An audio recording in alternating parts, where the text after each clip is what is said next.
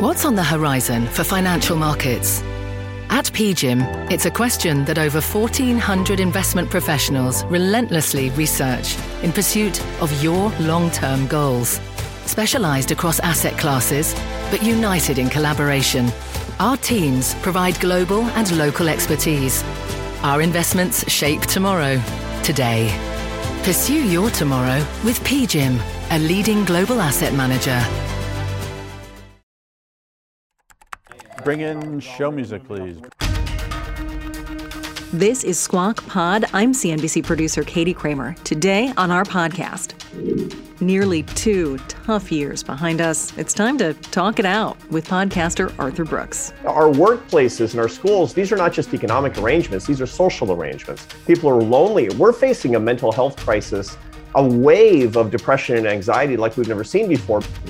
And a big trading card deal. Fanatics CEO Michael Rubin on buying Topps. We looked at this as the best brand in trading cards, give us a bunch of infrastructure to have, to be able to go more quickly, to be able to start 4 years earlier with baseball, have global capabilities. Plus, teachers taking a stand in Chicago and the cost of staying safe. Prices for COVID test kits are up.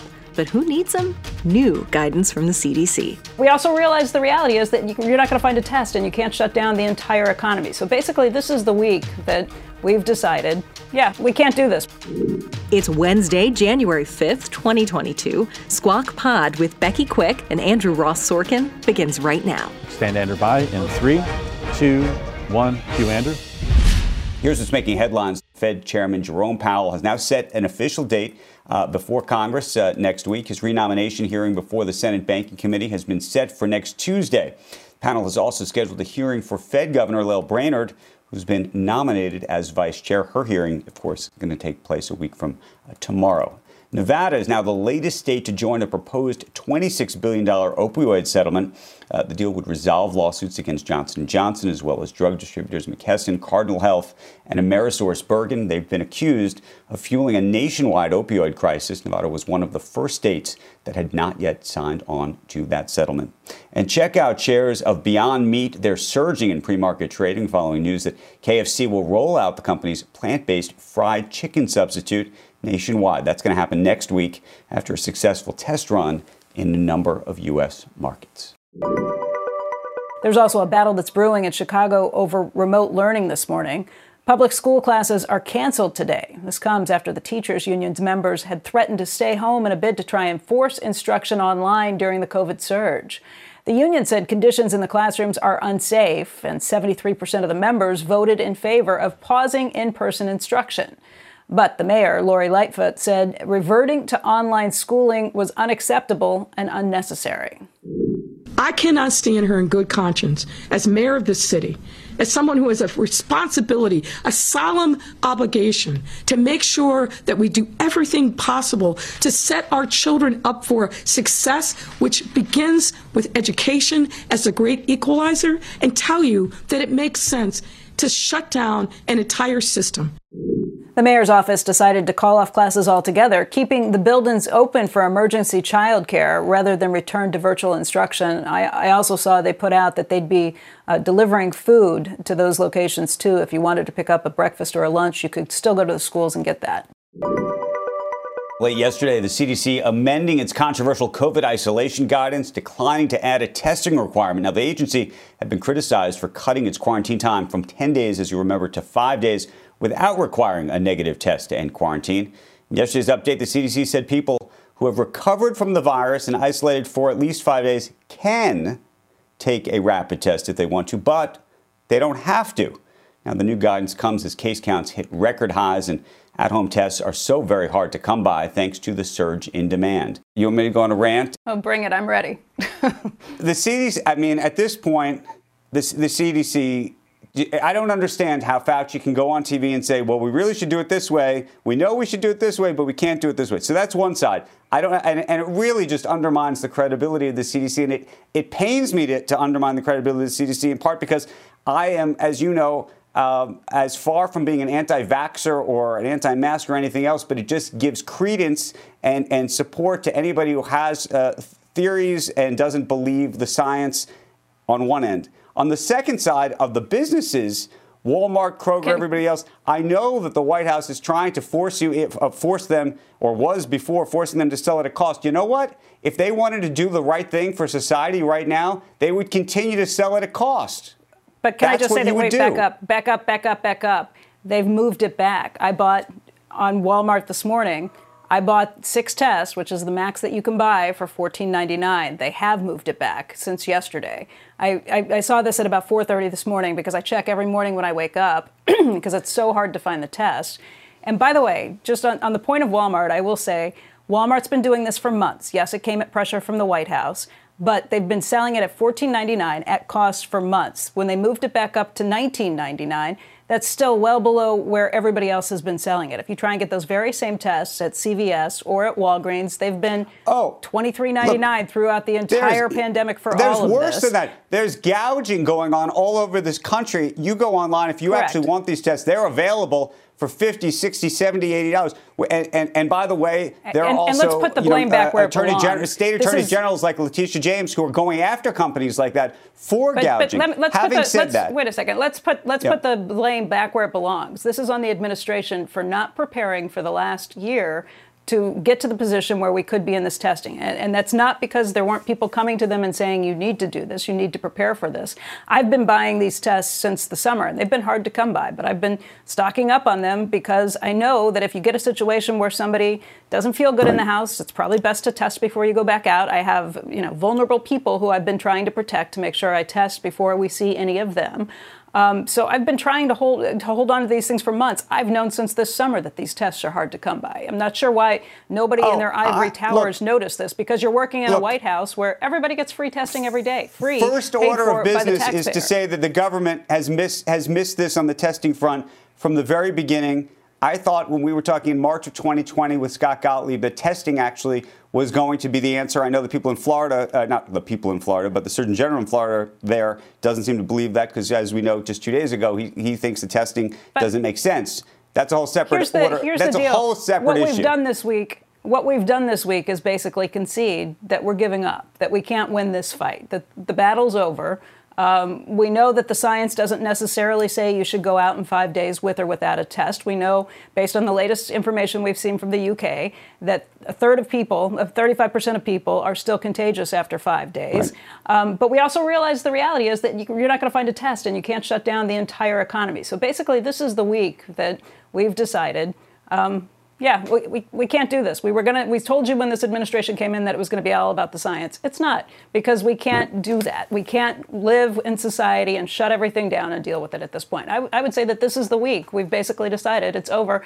Because of the messaging coming out from the CDC, I understand why the CDC is doing this, but the messaging is horrible. And it wasn't until the last hour when I was listening to Brian Sullivan interview a doctor from a hospital in Newark talking about where their problems are right now that you understand the CDC guidance. The CDC should be telling us exactly what that doctor was saying, which is basically, we don't have enough staff. Our problem at this point is not the number of beds that we have. We don't have enough staff. And 60% of the people who are in the hospital, he said, right now in that hospital with COVID are there. They only found out they had COVID because they tested them, because they test everybody in the hospital. That's not the reason they're in the hospital. There are still people who are sick and coming in. You should not take this lightly. But when that's the case, and the problem is we have staffing problems, we can't take care of these people because you can't come in less than 5 days if you've tested positive, and basically everybody has tested positive. Right. That's the situation that we're dealing with. Not being able to run hospitals because you don't have staffing, not being able to run airlines because you don't have staffing. And so we've thrown up our hands and said, forget it. We can't do anything else. If you'd indulge me just on the second point, though, which is, and I know you said you went to Walmart.com and were successful at $14 or whatever it was this morning. I think that there's an opportunity for the Krogers of the world, for the Walmarts of the world, and frankly for everybody else who is a retailer to try to continue to sell these things at cost. I'm just saying the people who are getting yelled at, Walmarts and Krogers, are the ones who have been doing it right for months. There's every other retailer out there who has not been doing it right. Target's not even selling these things and hasn't bothered to try. I'm not. This is not a critique of Walmart this morning. This is to say the opportunity set for Doug McMillon, for the folks at Kroger, for the folks at CVS, for the folks at every retailer that has access to these things that sells them, the opportunity for them at a time when they talk constantly about their their responsibility to society and their role in the neighborhood and their role with communities, the opportunity is for them to sell it at cost. So, yes, but God bless I think Walmart's already done for doing that. what they've Before done thus your far. messaging, If we're going to say Walmart's that, but you know done what? that this Continue morning. to do Andrew, it. it's not because of Then you asking them to do continue it. They did it this morning. I think that's That exactly very what well they may did. be, but they telling announced anybody. Becky, they announced they're doing something else. So I think But I will tell you, this morning, got, yesterday it was $19.99. This morning it was $14. I don't know if you got lucky or not. I think they've already gotten the message before you. We're going to leave it there. But that's my hope. Just is that companies my problem with all of this do is heed the that message. some of these companies have done a better job at providing things that we need to get through this pandemic than anybody else has. So I am lax to scream at some of these guys. Would it be nice to see them doing it at cost? Sure. I'm not screaming at Doug McMillon. I'm saying Doug and everybody else should continue apace. That's what I'm saying. And I'm not everybody else has don't been. Want to do that. It's like, no, not everybody else has been. My point is that CVS, Walgreens, all these other companies have not been doing it to this point. Correct. Sure, would it be great to see them get on board? Absolutely. But the people who are getting screamed at right now are the Walmarts and the Krogers, because I've been watching online. They're the ones getting attacked, and they've been the best behaved ones to this point. Coming up, why are we so unhappy? Americans feeling stuck in a pandemic, stuck indoors, while stocks are near all-time highs. Arthur Brooks, host of the Art of Happiness podcast, joins us next on Squawk Pod. You never know. You're not going to go to school. You don't know if you're ever going to see your colleagues ever again. There's a ton of data that shows that uncertainty is one of the greatest sources of human unhappiness.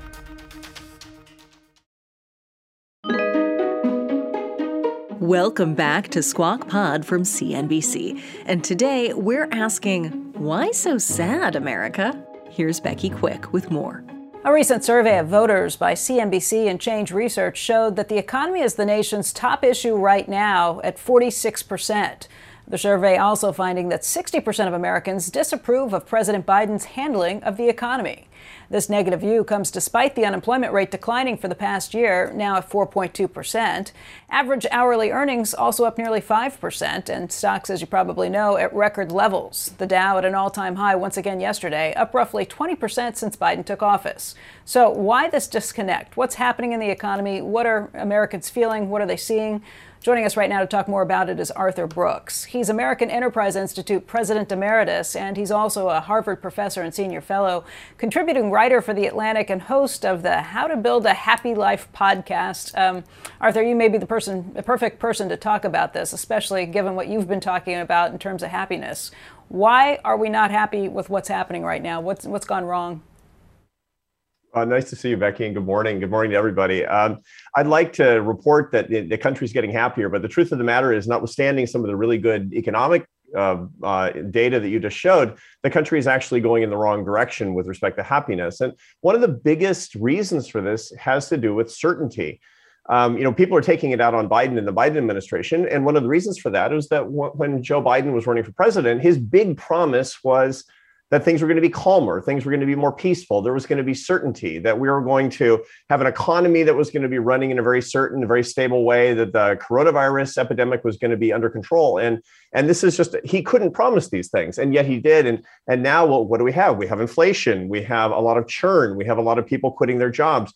And most of all, we have a coronavirus epidemic that is apparently raging out of control. Whether or not it's as big a medical problem as we see right now is another matter. And this makes it look like, in fact, he is not in control in the way that he did. And that makes a lot of people feel insecure and indeed unhappy. Yeah, I think it's that too. I think it's because of what we're seeing with COVID, with Omicron spreading everywhere, shutting things down potentially, whether that be school, whether that be businesses, seeing the crazy lines we've seen. I actually just asked in the commercial break when these poll results were taken, because I think it's in large part that too, just what's happening. December 17th through the 20th are when these poll results were taken.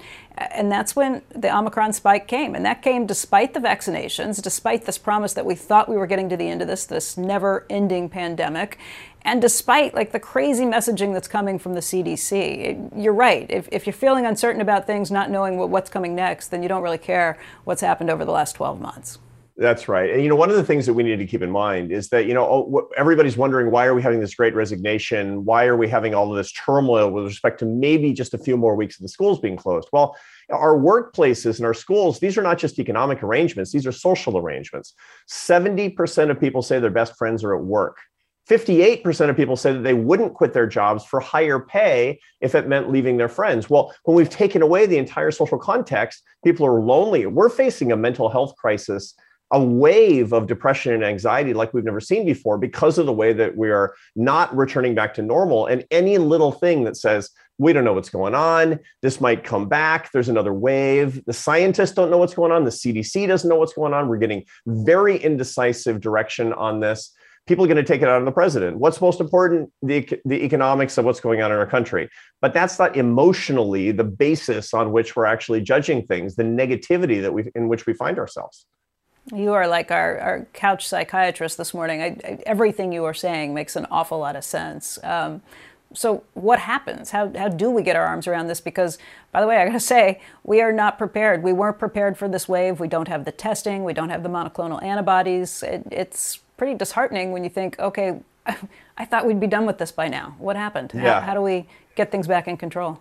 Well, part of it is not making the false promise that we're going to beat the coronavirus epidemic once and for all. The truth of the matter is it's going to become an endemic problem. I mean, we all listen to our friend Scott Gottlieb all the time on this show. He's the best on this. And the truth of the matter is that the coronavirus epidemic is going to be something that we live with, much like many other viruses. And we will continuously develop new ways to deal with it. It will become less deadly, less scary. And we need somebody who helps us get back to normal life, notwithstanding COVID, instead of saying, you never know if your kids you're not going to go to school and you're going to have to take time off work. You never know if your office is going to shut down. You don't know if you're ever going to see your colleagues ever again. We just don't know. The don't know is incredibly disconcerting. There's a ton of data that shows that uncertainty is one of the greatest sources of human unhappiness.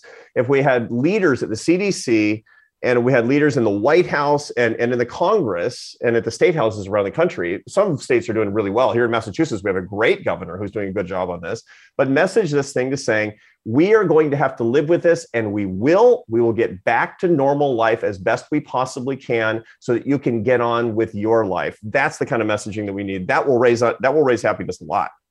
The Washington Post reporting just a couple of hours ago, earlier this morning, that Democrats and Republicans are discussing the idea of some additional COVID emergency funding. I think most of it, according to the Post, would be targeted towards businesses, maybe the restaurants, the gyms, entertainment venues that are suffering the most through some of these changes that we've seen. Is that the right move from leadership in Washington? Yeah, the whole idea of making it easier for people to close, making it so that we can, another patch on this thing. And again, as if this were still 2020, I don't think this is the right way to go. We have to help people understand that there are ways that we can live with the coronavirus epidemic, that we're trying to make it as not dangerous as it can possibly be so that it's not scary and people can get on with ordinary routines, whether it's working in person and most importantly, sending kids back to school. It's crazy that we're not sending children back to school again in January of 2022 is really disheartening for people. So I think the way that we need to deal with this is all efforts put toward as the closest thing we can get to normal life. Hey, Arthur, two questions. They're sort of capitalistic style questions. One is, look, and you may disagree with this. My view is if we're going to spend government funds at all, and I'm not sure we need to at this point, but if we are, it should be on things like testing, because that could allow restaurants and schools and our children to go to school and everybody to remain open in ways that perhaps people are either nervous about or genuinely shouldn't be.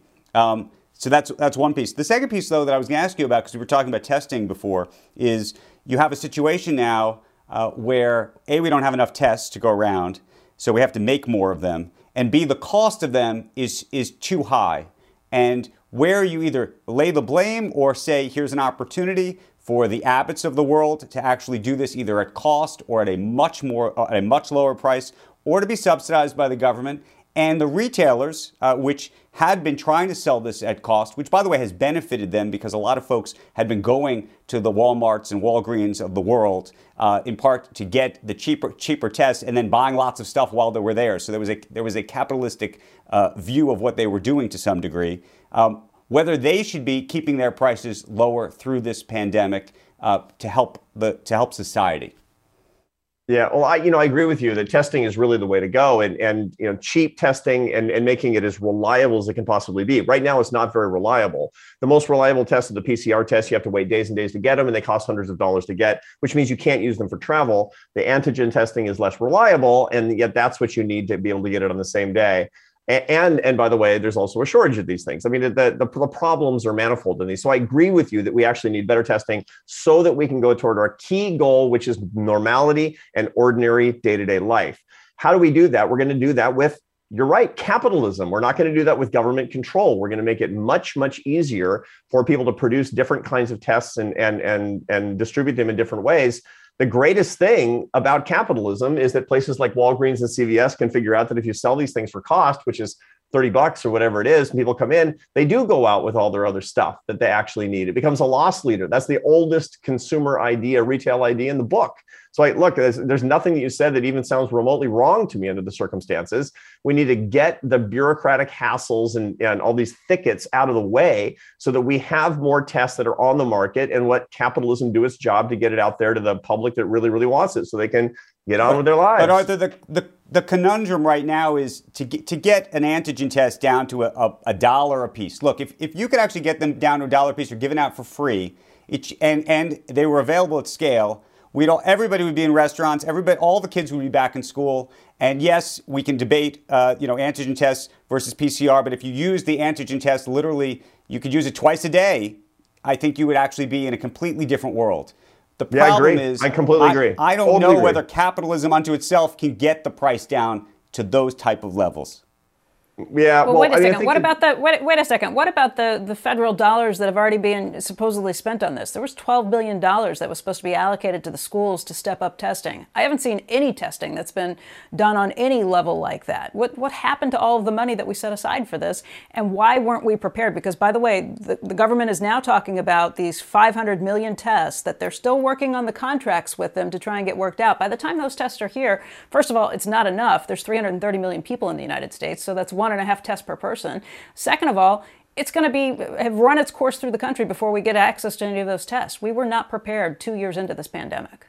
Yeah, it turns out that when you pour a whole bunch of kerosene like that into government bureaucracies, I've mixed my metaphors here. When you pour a bunch of money into these government bureaucracies and they're not accountable for it, you're not going to get what you wanted. There's no big surprise from that, but the country was effectively in a panic. Here, do all this. Here's a ton of money. Do testing. Make sure the kids can go back to school. And then guess what? We're 2 years in and we're still not ready for the testing because that's not exactly how government bureaucracies work. They're not fleet of foot. They're when you don't actually lead them to do exactly what you want them to do. Who knows how the money's going to actually be spent? I don't know how the money's been spent, but not the way we wanted. Yeah, like, why don't we have a COVID czar? Why don't we have a COVID czar? Somebody who's responsible for seeing this stuff, taking action, making it work out, almost, like we would have a czar for any other sort of military operation or anything else that we actually cared about. Why isn't there some central point of focus that everything is running through? Yeah, no, that's true. And the truth is that schools, for example, and their testing and the procedures are different in different states. And this is one of the good things. This is one of the things that Americans are looking at. Now, one of the really interesting aspects of the Great Resignation is also the Great Migration. And so we've seen this in the census, and the places that are actually people are moving from big, lumbering, bureaucratic, high-tax states to the places that seem to have a little bit more normality in life, normality in the schools, and more freedom for people and freedom for people to behave in their ordinary lives. And, if we wanted the whole country to be free and be well, then we would actually have this cheap, abundant testing exactly like what we're talking about here, and the school bureaucracies would become completely accountable for their funds. In the absence of that, people are going to take the closest thing they can get, which is free states with lower taxes that are more or less trying to function as close to normal as they possibly can. People are voting with their feet. And why they're voting this way with their feet? Because they want to be happy.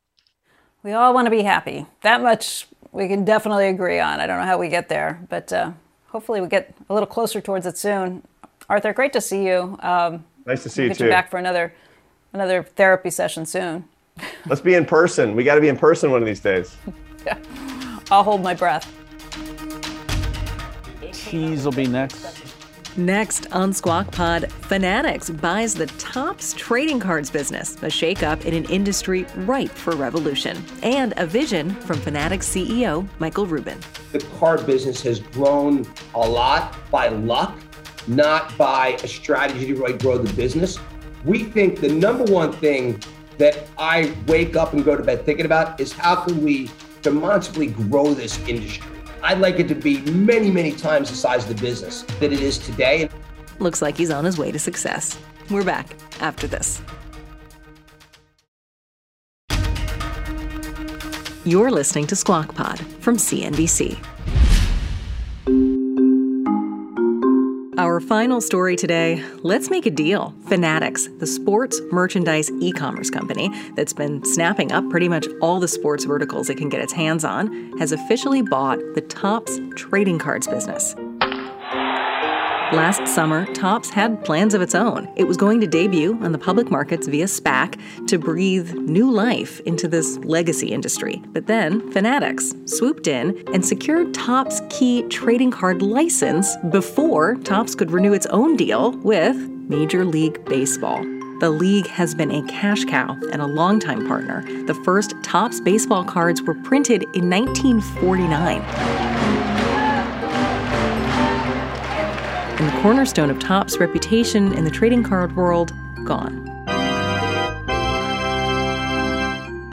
So, the SPAC deal fell apart, and now, about 6 months later, Fanatics has bought Topps' trading card business outright and is in position to start manufacturing and distributing all cards for Topps partners, from the MLB to Formula One, Major League Soccer, Disney, Star Wars, immediately.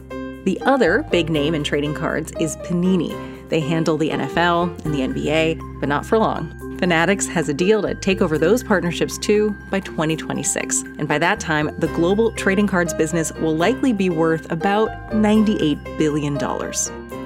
Fanatics CEO Michael Rubin joined Andrew today for an exclusive live interview about the Topps deal and where the massive and still private Fanatics goes from here.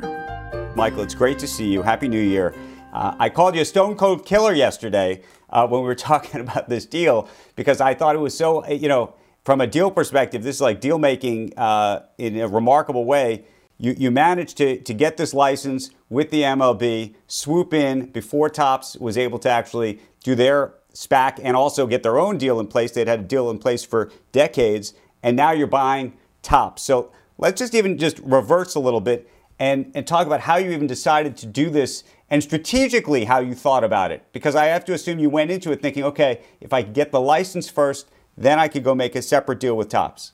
Well, let me first, good morning, Happy New Year's. And I want to say, I think of myself more as a sweet, nice, kind individual than a stone cold killer. But, the way we really think about this is what's in the best interest of the fan, in this case, the collector, and also the sports properties that we work with. So we're always thinking about how can we reinvent a business that's going to be better for all the constituencies involved. When we do that, in the case of the trading card business, what we did in our original merchandise business that we call Fanatics Commerce, we will go back and buy different pieces of the business because we think that's a way to get to scale and bring in pieces that we need more quickly. So it's not unusual for us to say, hey, we've got a new vision, a big idea. It's going to be better for the fan, better for the collector, better for the sports properties, and we will buy pieces to move more quickly. And that's exactly what we did here.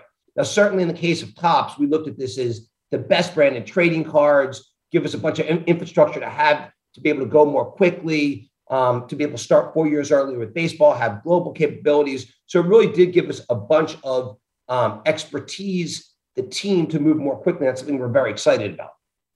And just so I understand, in terms of branding, I think there was a view originally that you might try to brand these as Fanatics cards, but now you have this Topps brand. So how's that going to work?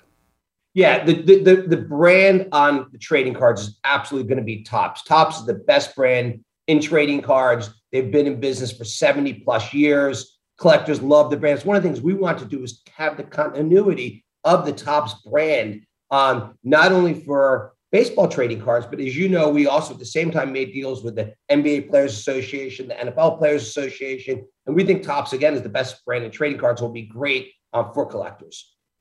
In terms of the price, we were talking yesterday. I think there was a view when the deal first came out that maybe you had effectively been able to get undercut the Topps price in terms of what they were going to get in the IPO or in their SPAC. I went back and looked at it. They were about to get about a little over $1 billion. Half their business was Bazooka, half their business is Topps, and Bazooka and some of the other collectible piece. So $500 million is actually somewhat in a similar place. I ask why you were willing to pay that price, in part because clearly they no longer had the license in 2 or 3 years from now. For the baseball piece. So first off, the way we like to think about these things is remaining cash flow for the duration of a contract. And Topps had 4 years left with baseball. So we'd say, how much money is the business going to make over the next 4 years? Tax effect. That's kind of a logical approach. I'll tell you that when Michael Eisner and MDP reached out to us, they were very fair and thoughtful. They said, look, we want the Topps brand to continue. We want this to be great for our employees. We think this could be a really good foundational part of your business. And we very quickly got to an arrangement that I think made sense for everybody. And look, I think they got to a good place. They still have not only the candy business, but they also have the gift card business as well. I think 2 exciting businesses. And I think we paid a price that they were happy with, that we were happy with. It really worked for everybody to allow us to start 4 years earlier. So I think this really was a win-win deal for everybody. What do you think, if we talk about the card business 5 years from now, what does it look like in the Fanatics world? How's it different? Yeah. So first, I think the card business has grown a lot by luck, not by a strategy to really grow the business. We think the number one thing that I wake up and go to bed thinking about is how can we demonstrably grow this industry? I'd like it to be many, many times the size of the business that it is today. And it's already had great growth, but I think there could be great growth going forward. So the first thing is, how can we really market this industry? How can we grow this industry? How can we make this a much bigger business for everybody involved? And then I think in general for the collector, certainly at our core, we are a more direct-to-consumer company. You think about not only selling cards on a primary basis, some of them direct-to-consumer. Now, obviously, the hobby shops are still critically important to us. The hobby shops have really helped make this business, and they really have created this business. They're always going to be a vital part of the business forever. But we think about the secondary marketplace today. That's a business that takes place, not from the IP companies or the leagues or the players associations. I think it's important for all of us to participate in that. We think about other business. Can you insure a card? Can you finance a card? Can you store a card? There are so many services that a collector wants to get in one place, and also a much bigger business. So I think the most important thing is this will be a much bigger business supported by a tremendous amount of marketing, and that'll make everybody more successful in the industry. Everything you just described sounded like the physical world of cards. So let's talk a little bit about the digital world of cards. How much does that play into it, the new universe of NFTs? Yeah. So first, I think both physical and digital cards are going to be incredibly important. I think they're going to work together. There's physical cards that get sold direct to consumer the same way we sell a jersey direct to consumer or a hat direct to consumer. And then certainly the NFT business, I think, I like to make fun of myself. A year ago, I barely knew what an NFT was. This year, we'll have a massive business in NFTs. Certainly, these products are going to come together. The thing that's been so interesting is both are growing so well together. And that's what we're so excited about. The physical trading card business is having tremendous growth, while the NFT business is also having, material revenue, because obviously it's going to have huge growth because it's a brand new business, but the revenue is actually pretty material as well. So, and that's when you look at even the revenue of Topps, you've seen great growth over the last couple of years, and we're projecting, again, very good growth this year and for the, continually. Right. And then finally, let me just pivot. You're an owner of the 76ers, obviously. Your whole business is around a lot of leagues that need to play in person. What are you seeing right now in terms of traffic inside stadiums, traffic to your sites as a result of this? Obviously some of the best players are not playing right now because they're getting sick. It's changing the ratings. How's that changing the dynamic right now? Yeah, I've been amazed. Probably the best example I could give you is we do operate about 50 venues at Fanatics. And I've been amazed just how strong the business is there. If you look at not only the revenue per customer, what we call per caps, or the total revenue, it's been really, really strong. So I think The world's pretty resilient, and certainly, COVID's been really difficult for everybody, but the business seems to continue on stronger than ever. We're also a investor in Lids. Their business, they have 1,200 stores, has been tremendous. So I think when I look overall and I talk to other retailers, I look at the business that we're involved with, I look at the retail business that we operate at Fanatics, all of them are very strong in spite of the difficult times that we're going through right now. Michael Rubin, congratulations on the deal. I'm going to go to my parents' house to the basement to look through all my old Topps cards. I need you getting that inventory, getting ready to sell it in our marketplace. I need you to making your taking that salary of yours and investing in financial assets of trading cards. So I need you in the game with us. I've got some cards. My kids want me to sell my cards, but I don't know if we're going to do it yet. Anyway, Michael, I want your kids selling and you buying. They'll like that. They'll like that. Thanks, Mike. That's Squawk Pod for today. Thanks for listening. Squawk Box is hosted by Joe Kernan, Becky Quick, and Andrew Ross Sorkin. Tune in weekday mornings on CNBC at 6 Eastern. To get the smartest takes and analysis from our TV show right into your ears, listen to Squawk Pod wherever you download podcasts. Have a great day, and we'll meet you back here tomorrow. We are clear. Thanks, guys.